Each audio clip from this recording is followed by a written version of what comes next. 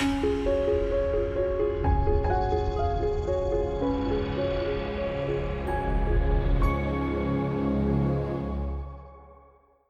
it's Robin Samora with the Fast Marketing Minute. I'm your marketing and PR expert, here to help you grow your business and brand. Are you planning a virtual or in-person conference in the near future? Are experts part of your event?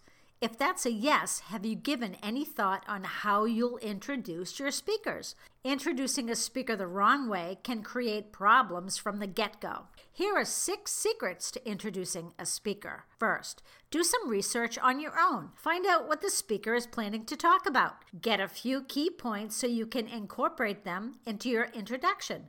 Look at the speaker's background, their previous jobs, and accomplishments. What makes this speaker or expert perfect for this event? Second, add a personal anecdote about how you met the speaker or how you came to learn about them. Unless you and the speaker are very close, never use private information or make a joke at their expense. Third, once you've done your research and organized your thoughts, it's time to start writing. Keep the intro under 2 to 3 minutes. Depending on how fast you talk, 2 minutes is about 250 words, and 3 minutes is about 350 words. Fourth, read your introduction a few times out loud to make sure it sounds conversational.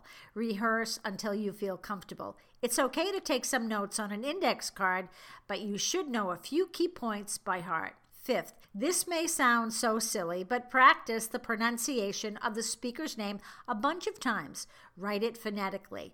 The worst thing you can do is say the speaker's name wrong. And number 6, when you give the introduction, do it with confidence. Speak loudly and clearly. If you're at a conference, lead the applause and angle your body toward the speaker.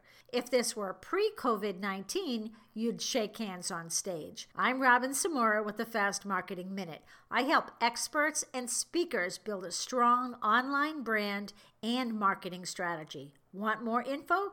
Visit my website and let's start a conversation. I'm at robinsamora.com. Talk tomorrow.